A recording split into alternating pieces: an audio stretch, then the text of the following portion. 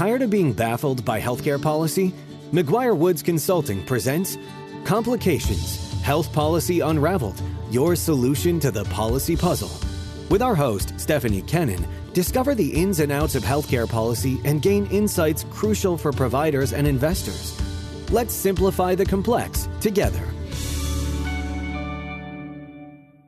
Hello, I'm Stephanie Kennan with McGuire Woods Consulting, and this is Complications, Health Policy Unraveled. In this podcast, we will discuss Medicare Advantage and the changes being proposed by the Senate Finance Committee and the Centers for Medicare and Medicaid Services. First, Medicare Advantage has come under scrutiny related to mental health providers in their networks and related to brokers' fees. The work being done at the Senate Finance Committee and at CMS is creating changes in both these areas. In November, the Senate Finance Committee marked up legislation which included provisions related to Medicare Advantage and followed up on the committee's work related to ghost networks and mental health providers. The legislation requires Medicare Advantage plans to maintain accurate provider directories on a public website beginning in plan year 2026. Directory information is required to be updated at least every 90 days. The HHS Secretary can allow plans to verify hospitals and other facilities' information less frequently as long as that information is verified at least annually. The legislation also would require that MA plans be required to note in the directory those providers whose information could not be verified and to remove providers listed in a directory within 5 business days if the organization determines the provider is no longer participating in the network. Provider directories would be required to include information that the enrollee may need to access covered benefits from a contracted provider. If an enrollee received care from an out-of-network provider that was listed when the appointment was made as being an in-network provider in the plan's directory, the MA plan would be required to cover it as long as it was a covered item or service and ensure that the enrollee was only responsible for the in-network cost sharing. Beginning in plan year 2026, Medicare Advantage contracts would be required to conduct and submit to the Secretary of HHS annual reports of their provider directories' accuracy. The legislation further states that beginning in plan year 2027, HHS would be required to post on the CMS website the provider directory accuracy scores in a machine-readable format. Plans would be required to disclose their accuracy scores as well.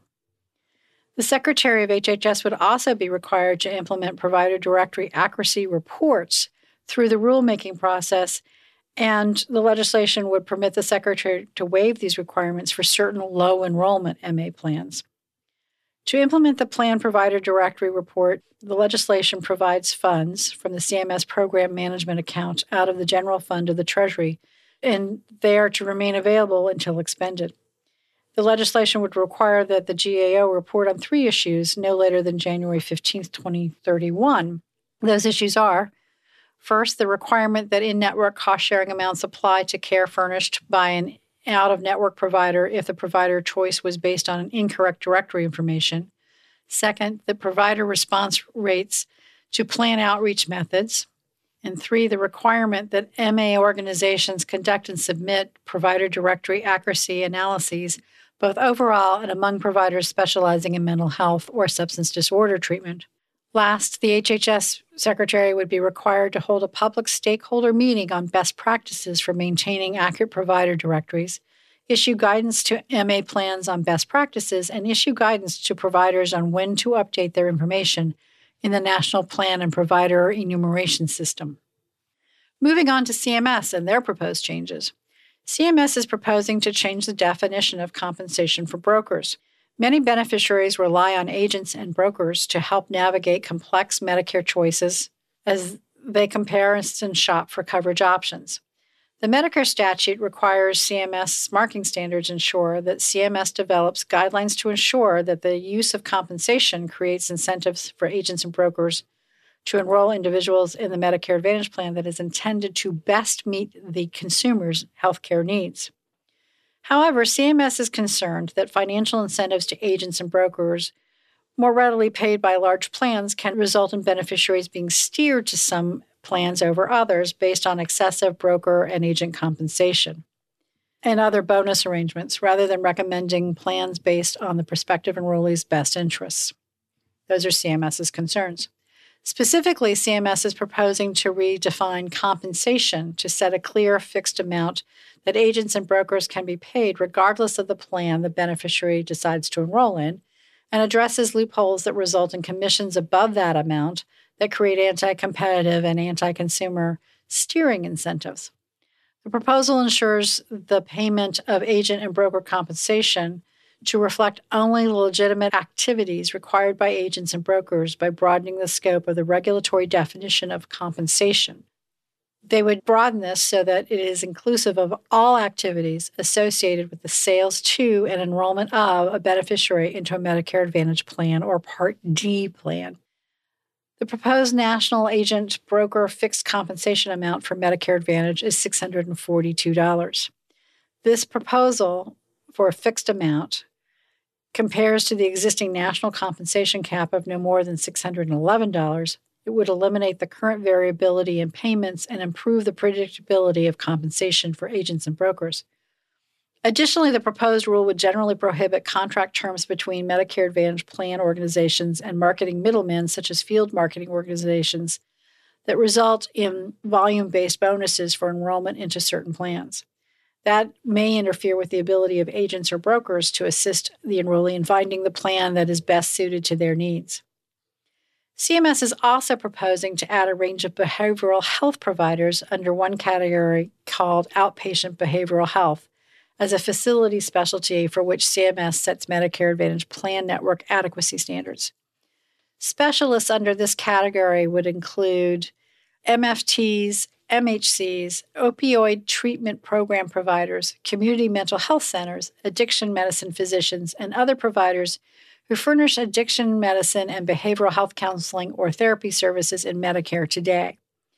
In addition, CMS wants to add this outpatient behavioral health facility specialty to the list of specialty types that will receive a 10% credit if the Medicare Advantage plan organization's contracted network of providers includes one or more telehealth providers of that specialty type who provide additional telehealth benefits for covered services.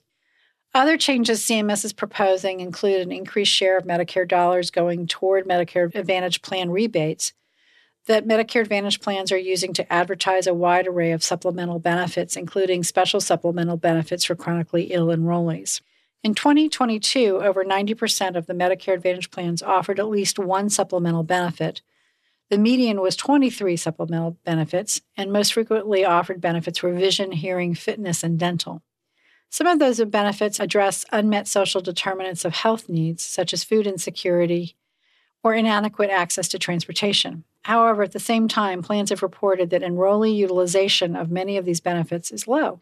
To ensure that federal investment of taxpayer dollars in these benefits is actually making its way to beneficiaries and are not primarily used as a marketing ploy, the proposed rule would require Medicare Advantage plans to engage in a minimum outreach effort so that enrollees are aware of the supplemental benefits available to them.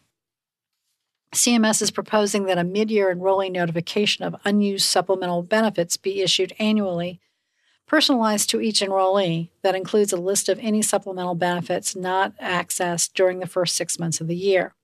In addition, the notification would include the scope of the benefit, cost sharing, instructions on how to access the benefit, any network application information for each available benefit, and a customer service number to call if additional help was needed.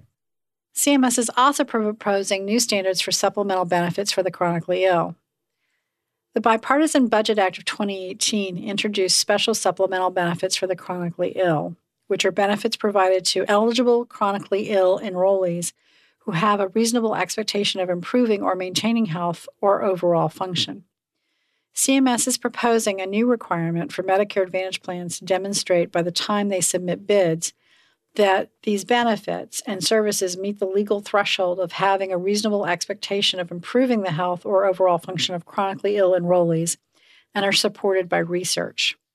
CMS is proposing the Medicare Advantage plans establish and maintain bibliographies of relevant research studies or other data to demonstrate that these supplemental benefits meet the requirements. Additionally, CMS is proposing to update these marketing requirements to prevent misleading marketing related to those benefits that make it appear that the benefits are available to everyone. As this proposed regulation moves forward, we'll keep you apprised. That wraps up this episode of Complications, Health Policy Unraveled, presented by McGuire Woods Consulting. We hope you've gained valuable insights into the healthcare policy issues we discussed today. Follow us in your favorite podcast app and never miss a healthcare update by subscribing to host and JD Supra's #1 healthcare author, Stephanie Kennan's Washington Healthcare Update at mwcllc.com. And if you found this podcast valuable, please share it with your colleagues and leave us a review. We always appreciate your feedback. To continue the conversation, send us an email at healthpolicy@mwcllc.com.